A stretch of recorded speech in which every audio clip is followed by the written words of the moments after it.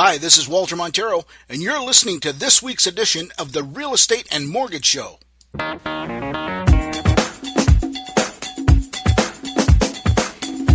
Hey guys, how you doing? I hope you enjoyed yesterday's podcast. This is day 2 of the daily podcast that I'm going to be doing over the next 30 to 60 days. Anyway, just wanted to talk to you today about selling on the selling side. Yesterday we did the buyer side. Today we're going to do selling. And then the next day, which is going to be Monday, because we're only going to be doing this Monday to Friday, we're going to be talking about a mortgage question. So with regards to selling, what I wanted to talk about, which I think is probably pretty important these days, is listing price. Certainly always been sort of a tricky thing to do in terms of, what price do you list your property at? Realtors typically, very traditionally, they like to list properties at what is deemed to be market value and then play from there. Now, over the last few years, obviously the market's been very, very different. Properties have been selling way over list price. I think last year, on average, the highest month we had was in April of last year, April of 2017. Properties were selling on average 111% of their list price.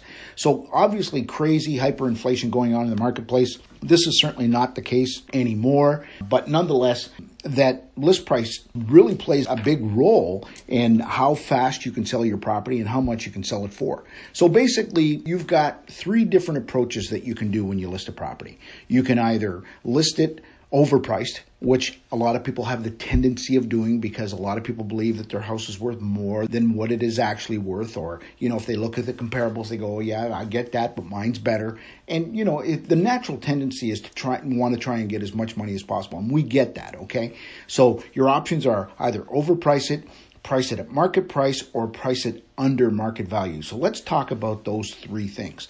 If you price it overpriced or over market value, what you're doing here is, more than anything, you're going to be helping your competition sell their property, because buyers today have as much access to information as you do.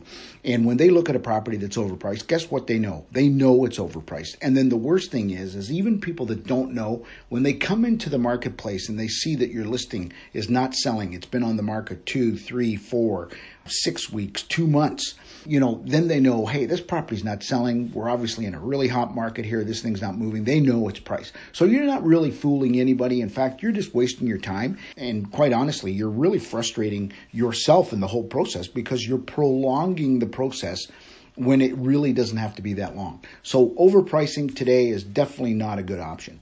The second option, of course, is pricing it at market value. So you see what the property is worth, you come up with a value, and then you price it at that. Right now, if you take a look at the averages in the Waterloo region, properties are selling on average somewhere around 99 to 100% of their list price.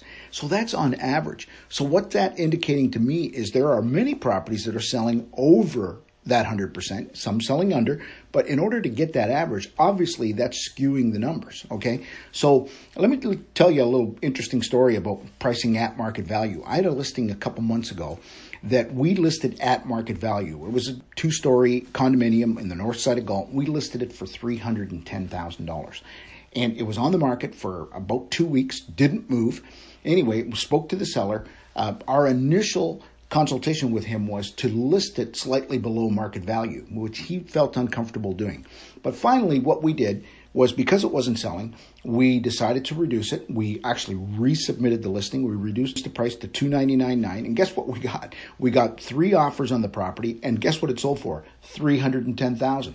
Why didn't it sell at $310,000 when it was at market value? Folks, I don't know the answer to that question. I just know it's a very interesting dynamic that's going on in the marketplace. Okay. And then, of course, your third option, which I was talking about, which was listing it under market value. Now, people's concerns about that is they are very concerned about leaving money on the table. And I can assure you, if this exercise is done correctly, that won't happen. Okay, because what you want to do is, when you list your property below market value, you're going to sign a document called the 244 form. And that is a seller's direction where you are instructing your realtor to withhold offers from being presented to you for X amount of days, usually somewhere between 5 and 7 days. That way it gives the buying community enough time to want to come in and look at the property.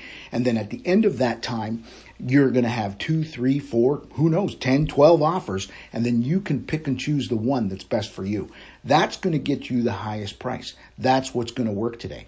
Now, one thing about listing underpriced, okay, you've got to be almost obnoxious about the price, because if the property is just listed slightly below market value, within a few $1,000s, the process doesn't work. It's got to be to a point where when somebody looks at the listing and they go, oh, this thing is definitely underpriced.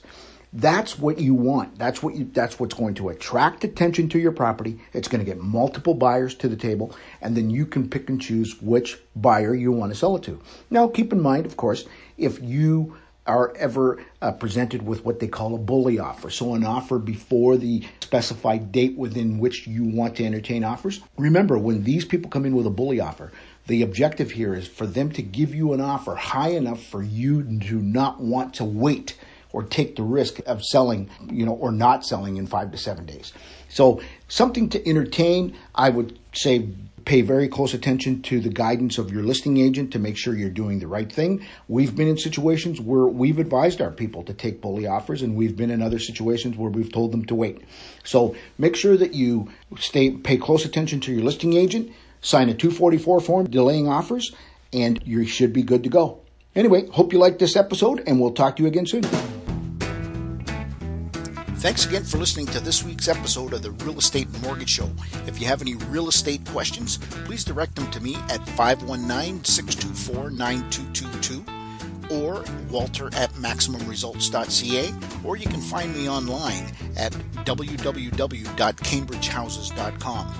If your interests are in mortgages, please feel free to call 519-624-9222 or email Karen at maximumresults.ca, or you can find her online at www.m as in Mary, R as in Roger, financial.ca.